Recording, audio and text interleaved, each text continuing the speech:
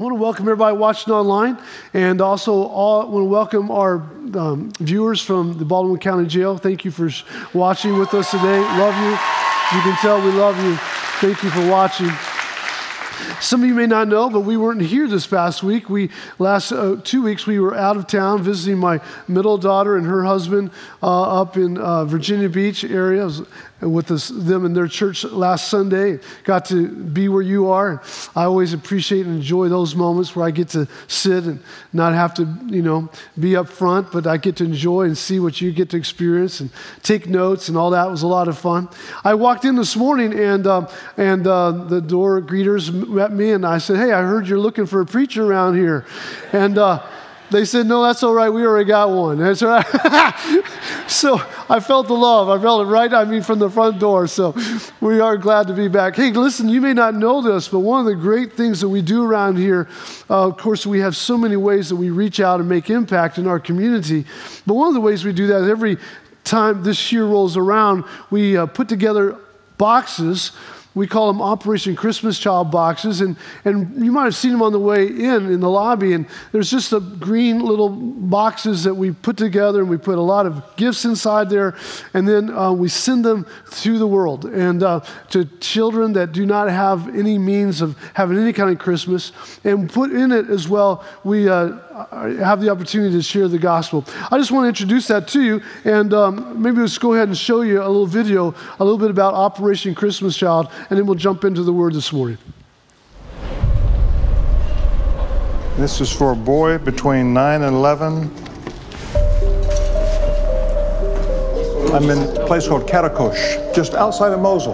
This is a church that was completely destroyed by ISIS. As we were coming through, one of our team discovered one of the Operation Christmas Child shoe boxes. I don't know who gave it, who sent it, but it touched the life of a child at one point.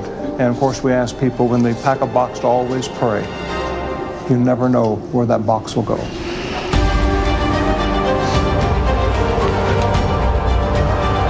Where are the lost?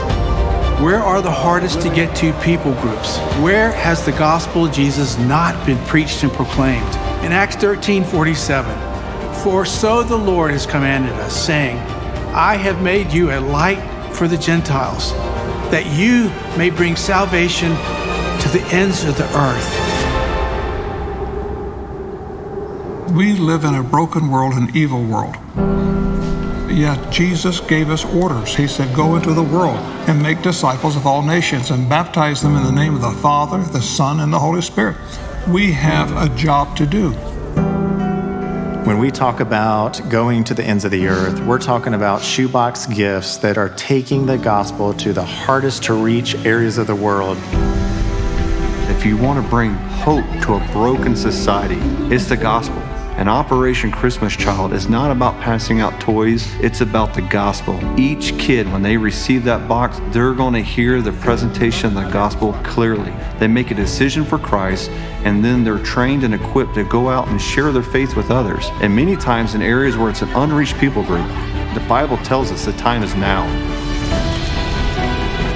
We're in the South Pacific. I want to reach these islands for Christ. These are poor areas. People don't have any hope. People don't come here. There's no tourists here, but we're going to be here. I'm right outside of Mazatlan, Mexico, about 6-hour drive up in the mountains with Operation Christmas Child. This is where people that are brave are taking Operation Christmas Child to the ends of the earth.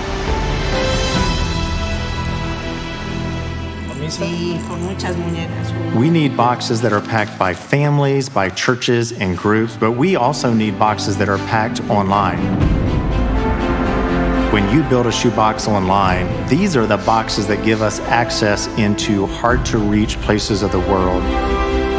We go at great lengths, great effort to take these boxes to children in the most remote parts of the world. It's an incredible journey. The mission of Operation Christmas Child never changes. Children are coming to Jesus. Children are coming to faith. Children are being discipled. And children are taking the gospel to the ends of the earth. All right. Well, that's Operation Christmas Child. So we have a goal of sending 1,000 boxes to the world this year. I believe that should be easily met. And it would be great if we could just do it all today and get that done. And you have a few weeks to get your boxes back to us. So you can go pick them up on the way out. And we don't even have to leave the comforts of our own home to touch somebody in another part of the world. What a great blessing that'll be. Jesus said, "Suffer not the little children to come unto me." And so we're going to do that. So my wife and I enjoy having it. We go and shop for our little kids, and my problem is I always have too much, and the box is not big enough. You know what I'm saying? And so I always have to figure that out and sit on it before I can close it. But anyway, we have a wonderful time doing that ourselves. Well, I don't know if you heard about the two older men. They were in the living room chatting while their wives were in the kitchen preparing dinner. The older fellow turned to the other guy and says, "I'll tell you what, my wife and I went to this most incredible restaurant this past week. You ought to go sometime." He goes, "Oh, really? Well, what was the name of it?" And he looked at him and he said, "What's the name of that flower, with the stem, with the thorns on it?" He goes, "A rose." He goes, Yeah. "Hey, Rose, what's the name of that restaurant that we went to last week?" Oh, man. Well, hey, listen, we've been in a series recently called Character, and we've really been enjoying just kind of taking different people in the Bible and just kind of looking at their lives under a microscope and picking out some truths that we can apply to our lives today. So Pastor Kim did a great job last week with Gideon, and we've had teachings now about Abraham, about Paul, and about Leah, and about Ruth. 2 weeks ago, we talked about Ruth, and I didn't quite get done with that, and so I want to go back to talk about Ruth this morning, and actually we'll be in the book by her name called Ruth, imagine that. And so what I want to give you this morning are some truths of how to make a right or a good decision in a wrong world. Now, Melissa and I, we were up, like I mentioned, on the East Coast just this past 2 weeks, and we just kind of basically took a tour up through D.C. and up to Philadelphia, and man, we spent some time praying there at the Supreme Court building. We just sought the Lord there, praying for the judges there. We prayed over, the Capitol. We prayed. We went up to Philadelphia and we prayed over our country again. I said, "Melissa, can we pray?" We were standing in front of Independence Hall. Was it Independence Hall? I think it's called. And we're standing in front of that. And I said, "We just need to pray, for our country." My wife said, "Haven't we prayed enough for our country?" I said, "I don't think we can do it enough." And so we just seeking the Lord and just reminded, of how important making a right decision is and how it affects so many people, not just yourself, in so many ways. And so we're going to talk about that. Let me just review the first 3 points. So we actually have 9, but we'll just review 3 and then we'll jump into 6 if we get it that far. I think we can do that this morning. We have till about 4 o'clock, they said, this afternoon. So thank God, praise the Lord for that. Number 1, how to make a good decision in the wrong world. You got to be willing to leave everything behind. One of the greatest passages in the Bible of commitment was spoken by Ruth to Naomi when Naomi's encouraging her to go back home. As Naomi's making her trek back to Bethlehem, where she was originally from, and Ruth's going to follow her. Ruth, the Moabite lady who had married into the family. And Naomi said, "No, you need to go back to be with your family." And Ruth said, "No way, I'm going to follow you, and I don't care where you go." And in this incredible passage, she says, "Your people are going to be my people. Your God's going to be my God. And where you die, I'll die. Where you're buried, I'm going to be buried. May the Lord deal with me severely if anything separates you from me." And so if we're going to make good decisions in a wrong world, first of all, we have to surrender completely unto the Lord and say, "God, it's your will, not my will," right? Come on, somebody say amen to that. It's going to be your will, not my will from this point on. That's what giving your life to Jesus really is all about. Surrender, total surrender. You don't call the shots anymore. You don't get that right. But actually, you give that right over to somebody else who knows the right shots to call. And so it's called total surrender. You got to leave it all behind. Number 2, we talked about how we need to remind ourselves that God is leading us every step of the way.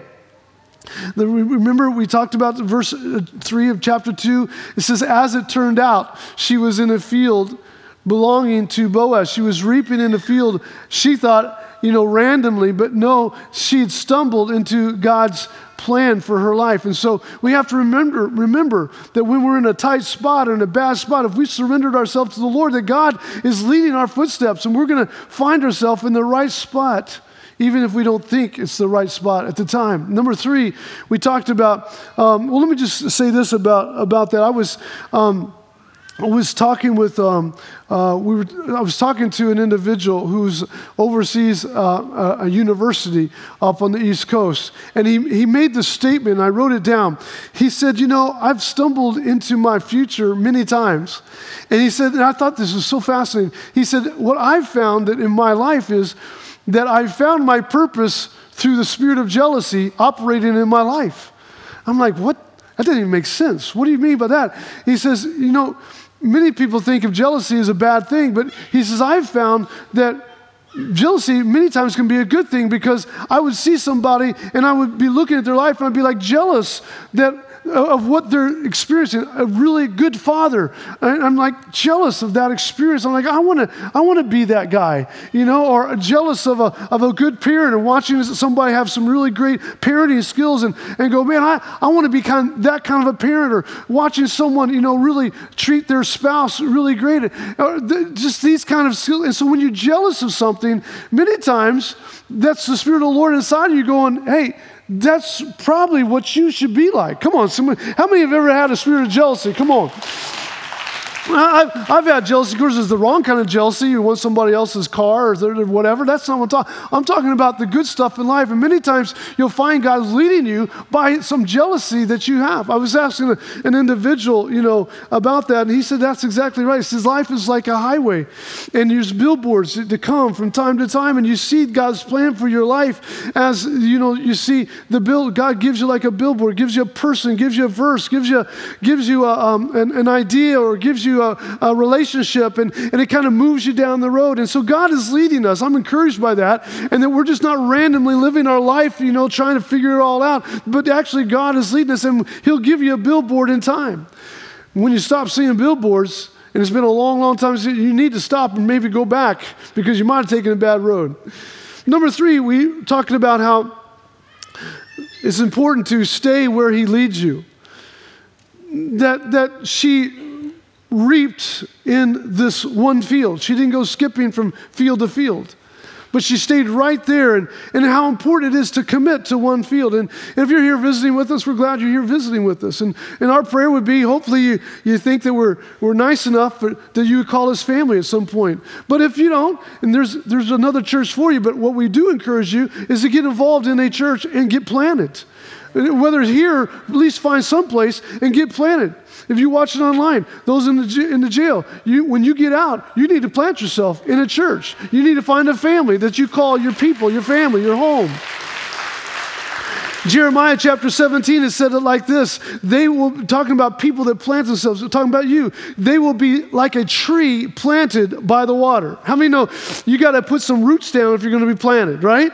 We can't be like flying trees. we got to plant ourselves. You get roots of God to go down. You will be like a tree planted by the water that sends out its roots by the stream, and it does not fear when heat comes. Its leaves are always green. If you will plant yourself, your leaves will always be green. It has no worries in a year of drought, and it never fails to bear fruit. All that happens because you decided these people are going to be my people, their God's going to be my God, and their ways are going to be my ways. I'm going to plant myself, I'm going to get involved, I'm going to serve, and I'm going to find God's purpose for my life by doing that. Can you say amen to that this morning? I believe that.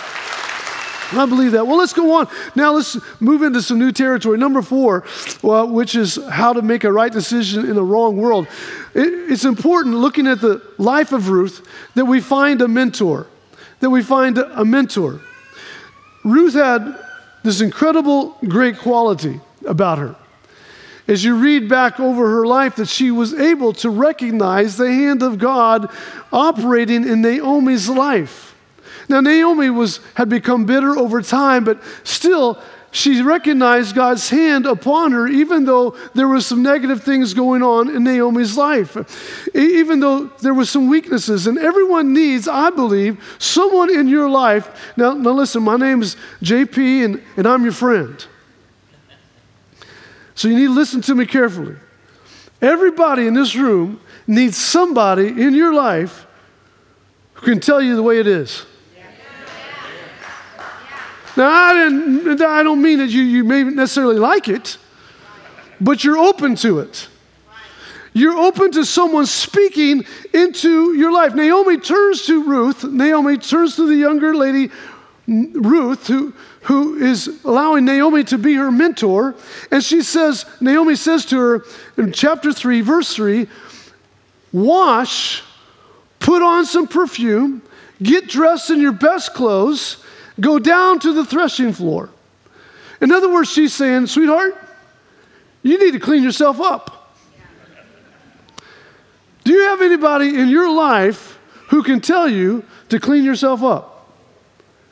Without you getting offended, without you sulking, without you slamming the door, walking out, somebody you know that loves you and means the best for you that you've allowed to speak into your life, who has the right to say to you, clean yourself up, quit pouting, get up off the bed, get off the couch, get back into the game. Come on, you got a job to do. Does anybody have somebody like that? You need somebody like that. And then let me give you an unselfish plug about small groups. That's why we value small groups here. Because many people find their mentors or people to speak into their life in small groups.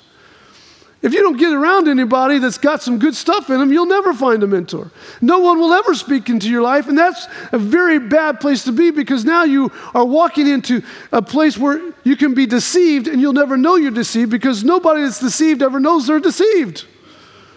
When have you ever met a person that's deceived and they said to you, man, you know what, I think I'm just deceived. No one ever says that. That has to be pointed out to you. I was watching a football game the other night. Tampa Bay was playing the Eagles, and they were telling a story about the Tampa Bay running back, very good running back. But there was a little season where he wasn't good. And he had always been the star running back his whole life. Always the starter, always the guy, the go-to guy. Well, he came to the game, that particular game, and found that he wasn't starting. He was sitting on the bench. The guy underneath him was starting. And this running back said to himself, that's not right. And he went and sat on the bench and pouted like a little kid. He's getting big bucks, and he's sitting on the bench pouting. The coach went over to him during the game and said to him, son, you can sit here on this bench and pout all you want. But this game is not about you. It's about us. And when you get us in your head and you want to buy into that, then maybe you'll get a chance to play. If that's not something you want and you want it to be about you, there's lots of other teams that may be entertaining the thought of having you as their running back, but you won't have a place here. And he said, I had to do a little self-evaluation. And I needed to get my head back on straight. And I decided at that point I was going to stand on the sidelines, not sit on the bench, and I was going to cheer my team on whether I played or I didn't play. How many know you need somebody like that coach that gets in your face and go, you know what? You need to quit sulking. You need to quit feeling sorry for yourself, and you need to get up and you need to play the ball, play the game. You need to do something. And so you need to invite those relationships. People are not going to just walk up to you and go, hey, can I just tell you to clean it up and wash it up? And, people don't do that. You have to invite them into your life. I was talking with, while we were away, I ran into a very successful businessman. Very, very successful. And I asked him, I said, tell me one of the reasons why you think you're so successful. And he said, because I have two men in my life who speak into my life. One is an older man, he's a pastor. And the second is an older man, and he's a very successful businessman and has made much, much money in his life. And he said, these two I have given the privilege and trust them enough to speak into my life and tell me what I need to say or need to know and what I need to do. He said, if it had not been for them, I would not be where I'm at today. Could it be that perhaps you're stuck in a situation because you're too proud or insecure to let someone speak into your life. You think when someone speaks into your life, they reject you, they're mad at you, and you take it personal. When actually, just the very fact that they're risking their friendship to begin with by speaking into your life means that they love you and they want the best for you. How many of us have walked out of the room, slammed the door behind us because we just got offended because of someone had told us something that was actually true, and later you come to realize it was true? You need a mentor in your life. Somebody said wisdom is this. Wisdom is not learning from your own mistakes, but wisdom is learning from someone else's mistakes. That's the best kind of wisdom you can get. So if someone's been down the block and down the road a while, let them speak into your life so you don't have to make the same mistake. You need a mentor in your life. You need somebody that you can trust, somebody that will tell you just exactly the way it is, because everything flows out of trust. Do you have someone that you can trust? Hewlett-Packard, you may be familiar with that business. I think it was Hewlett, of the two individuals, Hewlett and Packard. It was Hewlett that went to down to the basement, and he was in the basement, and while he was there, he noticed some cages that were locked up. And he said, well, what's these cages, and what's all these locks on these cages about? And they said, well, these are simply individuals of different parts of our company that keeping their stuff here so no one steals from them. He says, what? We have cages with locks on them because we don't trust our other employees of the company? They said, well, yeah, I guess. He goes, well, that's wrong. Give me some wire lock cutters. And he cut all the locks off. He opened the doors. He goes, we will not be a company that doesn't trust one another. If we don't trust one another, we're not going to build cages to protect our stuff. We're going to find out who it is we can't trust, and we'll deal with that. But we will be a people that trust one another. And that's the beauty of the body of Christ. It's the beauty of the church, is that we get to be a part of a group of people that literally trust each other. Then you begin to watch each other for a period of time and see, that guy's got it together. That person is the real deal. They're not plastic. They're not fake. They're not somebody that they don't say they are. I can follow this person. I can walk after their advice, and that's the beauty. Do you have a mentor in your life? Number 5, it's important that we make contentment a lifestyle. Contentment. Are you a content person? Are you, someone said to the millionaire, when is enough money enough money? When have you made enough money? He said, after the next dollar. There's never enough. I can never have enough, he said. But look at this, Ruth chapter 2, verse 13. She said, oh, sir, such grace and kindness you've given me. I don't deserve it. You touched my heart, treated me like one of your own, and I don't even belong here. I'm not even from this country. I'm not even from this nation, but you've opened up your field. You've opened up your heart. You've opened up your kindness to me. And I just want you to know I'm just grateful to be here in your field. I'm just grateful to be hanging around you and your employees and your harvesters. I just want you to know I'm just content. I'm just happy. I'm just sitting here, just glad to be a part of the conversation. Are you content? Or have you lost your contentment? Maybe you were content at one time, but now you're uncontent, you're discontented. What's causing that? Paul said it like this in Philippians chapter 4, verse 11. He says, I have learned to be content. Did you know that you have to learn to be content? There's not anybody in this room that was born content. You didn't have the DNA in you to be content. Content is something you have to learn. You learn to be content. You learn to be thankful that you survived the last storm. You learn to be content and happy with the friends that you have, and the finances that you have, and the house that you have, and the car that you have, and the health that you have, and the spouse that you have, and kids that you have. Are you content with what you have? Oh, I know I'm preaching good. It's okay. Don't shout me down. Don't shout me down. I know it's rough, but let me tell you, you have to learn to be content and just to be excited. I was was listening to someone talking, and it was one guy was a successful musician, and the other guy was a wannabe musician. And they're both talking back and forth. And the wannabe musician says to the successful musician, he says, what do you want to do in your life? What's your vision? And he said to him, I'm living my vision. I'm enjoying where I'm at now. And he said, in fact, I was enjoying where I'm at now when I didn't have where I was at now, where you were at. I was just enjoying being the guy that played on the street corners. I was just enjoy playing my guitar in the coffee shops. I was just content there, and now I'm content here. I've just learned wherever I am, whatever state I'm in, I'm going to be content. It's a choice you make. Where are you at on your contentment radar? Where are you at? You got to be happy right where you're at. Number 6. Moving through this really quickly because I have a reason. Number 6, we have to look for favor. Look for favor.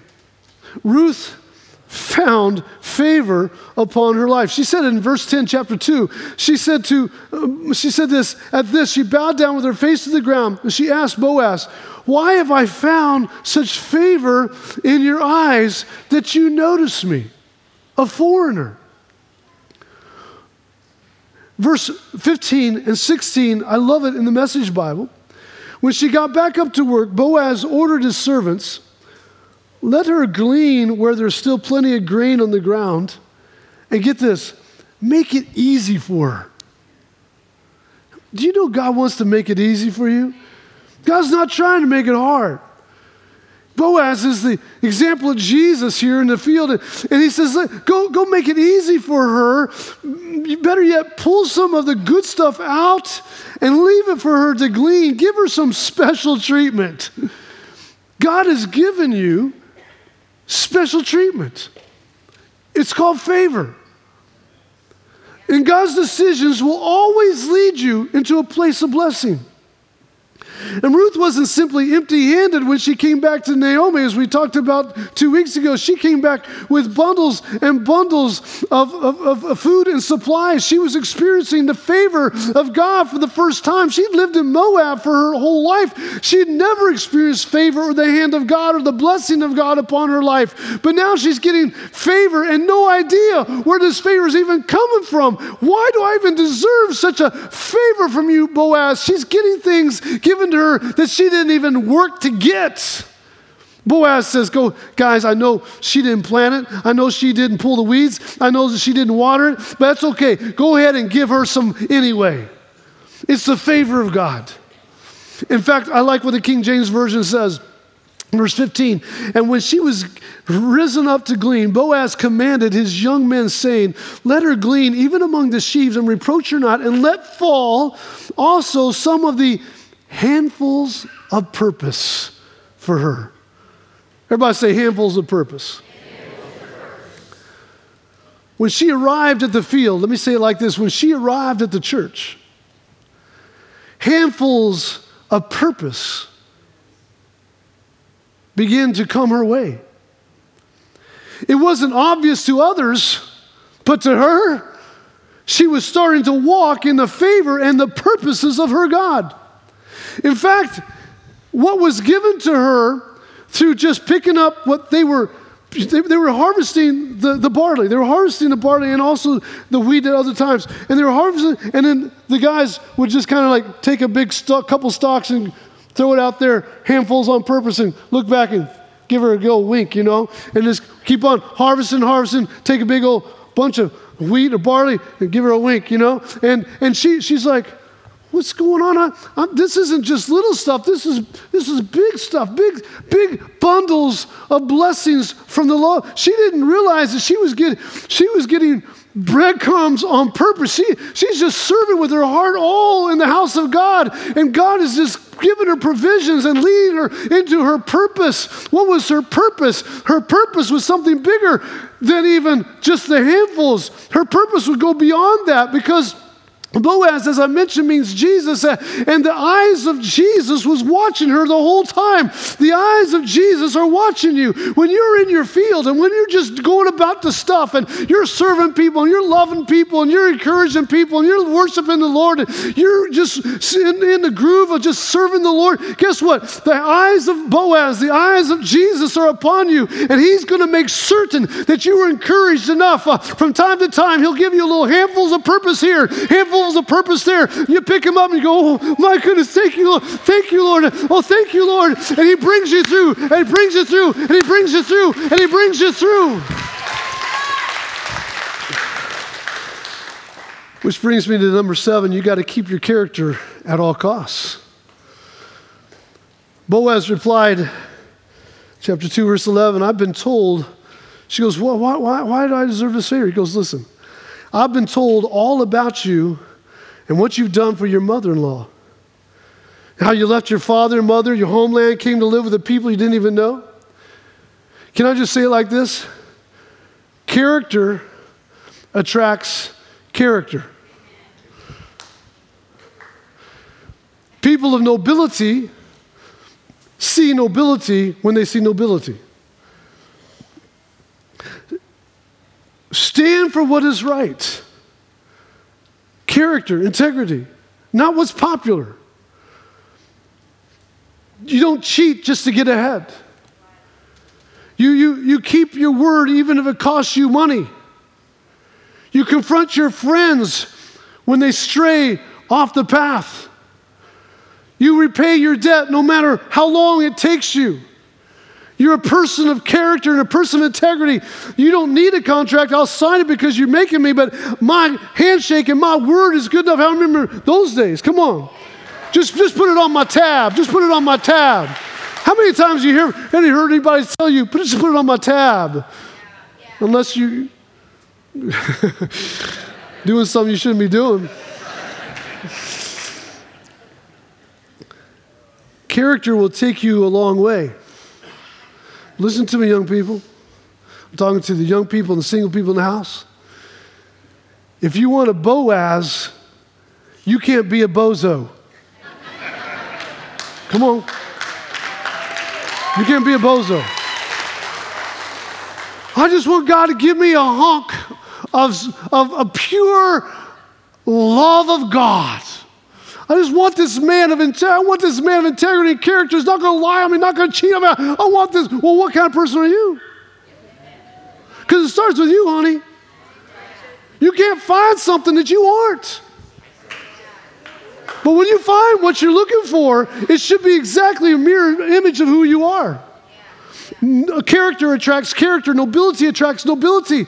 And Boaz goes, I got to show you some favor because, sweetheart, I've heard all about you. Your integrity, your character is impeccable. You have sacrificed beyond sacrifices, come from a foreign country to speak a language you don't even know and the customs you're not even aware of, all because you love your mother-in-law, not even looking for a husband. You just love this woman and want to take care of her. Girl, I know your character. I got your back. Sweetheart, I got you. And number 8, how to make a good decision in bad times. You have to commit to intimacy with God. You have to commit to intimacy with God. So the harvest was kind of coming to a close.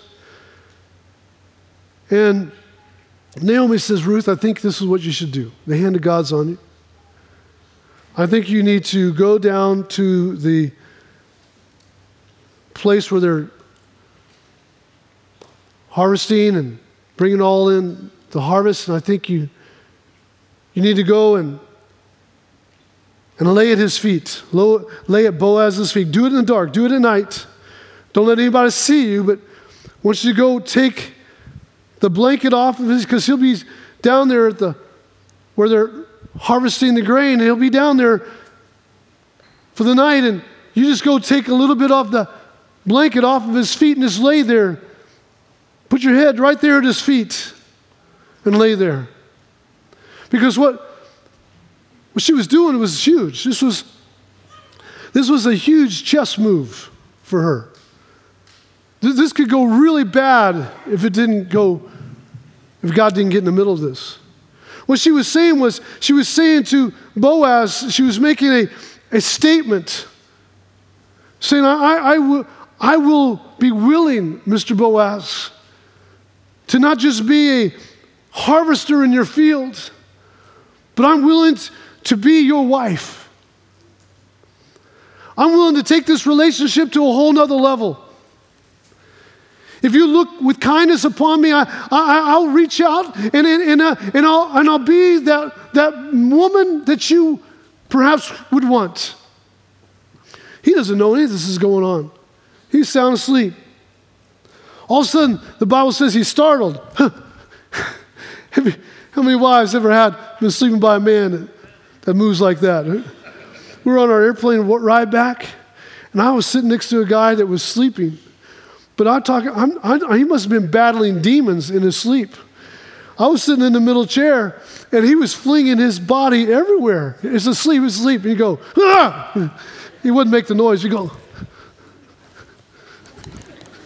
I mean, it's like once a minute. I'm like, dude, I've got burns on my arm from all this movement going on. I'm like, wait. So anyway, I want to just lay my hands on him, go, in the name of Jesus, come out. Whatever this is. But anyway, the Bible says that Boaz was startled. He's startled. He looks up and he sees her laying at his feet. And he goes, well, what are you doing? She says, I'm yours if you want. I'm yours if you want. Can I tell you that God is asking us to make a move towards intimacy? Take me, Lord, here am I. Ruth came into her purpose after she moved towards intimacy. Her life changed after this experience. Ruth came into her purpose as she laid at his feet. Remember Jesus walking down the road and he's startled. He's startled. He goes, oh, whoa, someone touched me. What are you talking about, Jesus? No. There was a woman with issue of blood. She desired the same thing. She was moving past the crowds and the applause. She wanted a close relationship with the Father. So does God desire a relationship with you. Where are you going to lay your head? Because where you lay your head is so important to your future. If you lay your head at the feet of Jesus, and you become a person who puts himself in the posture of worship and love of your God, if you will humble yourselves and you will pray and seek his face, then he will adopt you into his family, will adopt you into his life. Intimacy is the goal. To live every day, listen to me, church, to live every day with this moment by moment awareness that God is with me. Sometimes you need to stop before you go into Walmart or Publix. Before you get out, just do this. Just turn your car off. Sit there and go, thank you, Lord, that you're going with me into Walmart. Because God knows I need it. Who knows what's up in there? My Lord. Lord, I'm getting ready to go into Publix. I'm getting ready to go into my work site. God, I thank you that you are going with me. I thank you, Lord, that you are leading my path forward. Thank you for the conversations I'm going to have. I thank you for the awareness of your presence. See, that's what intimacy is. You're aware of God's presence with you. Come on. You hear me? You're aware. His presence is, you're not praying, oh God, just somehow break out of the heavens and somehow come. No, he has. He's done everything he can. He's inhabiting you. You are a son of God, a child of God. You are in the sonship of the Lord, and wherever you go, you take God with you. Come on. We had an opportunity while we were up there to spend a little bit of time with Senator Tuberville. And so we were allowed to go into the Russell hall, which is where some of the senators, it's a big long hallway, and just every room's full of senators. I was so aware of God's presence with me. We're walking down through that hallway, and I'm just in my spirit saying, God, you're right here walking down the halls. I may be JP from Alabama, but you're God from I don't know where you are from. So come on, God. Just let's take a walk down these halls. In the name of Jesus. In the name of Jesus. In the name of Jesus. In the name of Jesus. Lord, help these sinners make right decisions, wise decisions. Let them feel and sense your presence. Everywhere you go, you are taking the presence of God with you. Touch your heart. Everybody touch your heart. And say this with me. Lord Jesus, help me be aware of your presence. Touch your neighbor on the shoulder real quick. Touch your neighbor and say, Lord Jesus, help my friend become more aware of your presence in their life.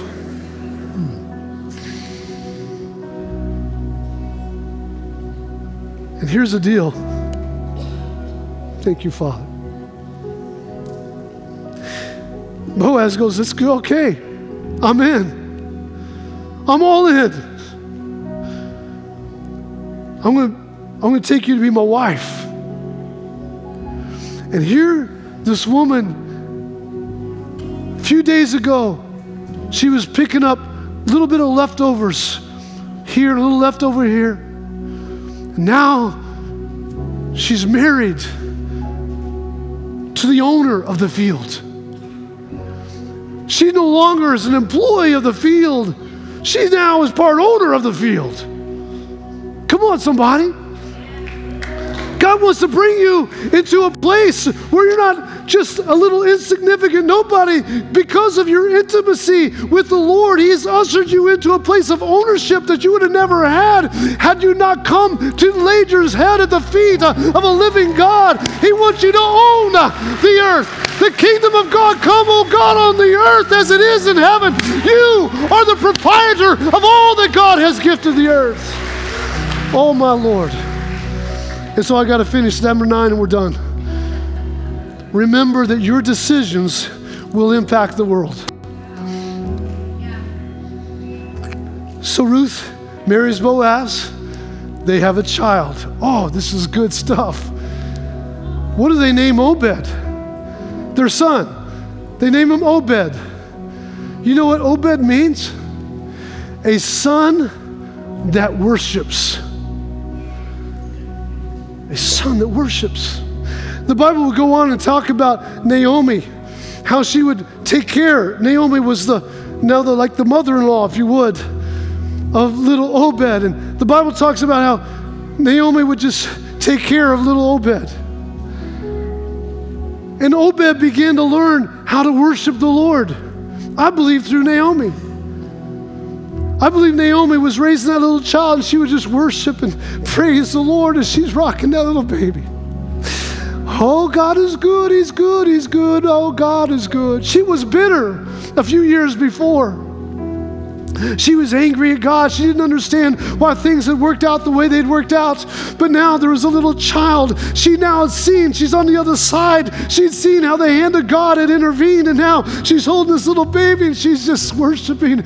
And she's loving the Lord. And this little Obed grows up and he watches grandma. And when she's fixing dinner, and little Obed's standing around playing with the little toys. And she sees Naomi just put her apron down and lift her hands and say, God, I couldn't have written the script better than you did. Thank you, Father, for being such a good God. I love you, Lord. I worship you, Lord. I magnify you, Lord. And little Obed's playing with his toys, watching Grandma Naomi love on the Lord and worship God until Obed grew up to be a man of worship himself. And then guess what?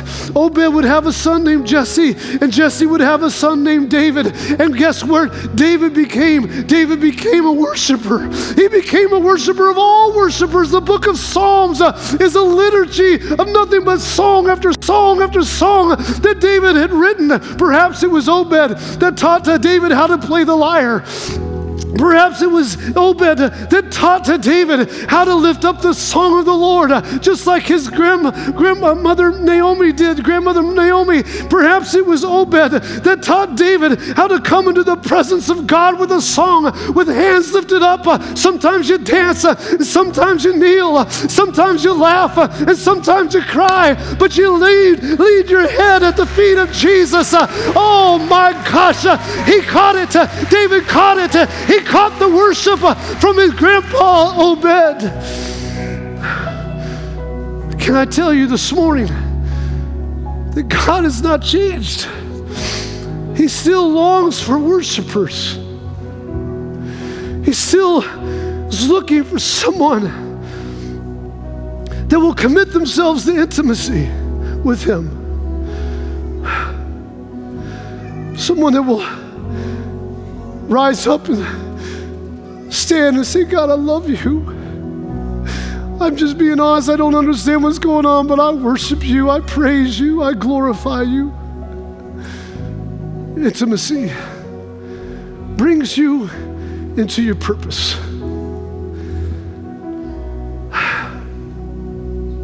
I'm going to have the worship team come, and they're going to sing a song. I'm going to ask you not to leave. I'm going to ask you to sing with us. I'm going to ask you to worship him. I'm going to ask you to love on him. In fact, even as Pastor Kemp last week offered his front area as an altar before the Lord, wouldn't it be a wonderful thing to come and just bring our sacrifices of praise and worship unto the Lord together? To come and just lift up our hands and just sing and love on the Lord and worship him. Recommit ourselves to being a worshiper. I don't know who and what you think you are, but I know what God desires you to be, and that's a worshiper. A person of praise. A person who's in love with him. Can we all stand to our feet? Can we do that this morning? Can we just love on Jesus this morning and just worship him and love on him with all of our hearts, all of our minds, all of our soul, all of our strength. Bless you, Lord Jesus. Waiting here just for you, Father God. You're mighty, you're glorious, Lord. Thank you, Lord.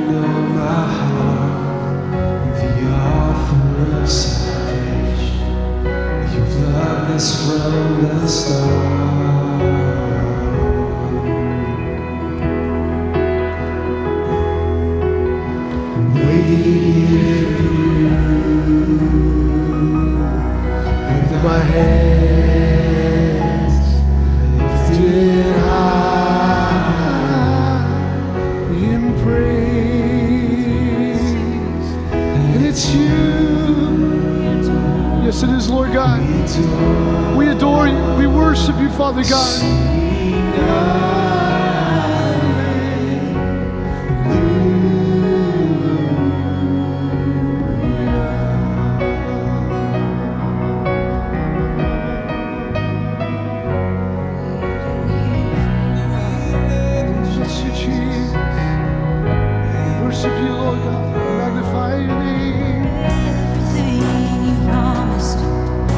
Faithfulness is true, and we're desperate.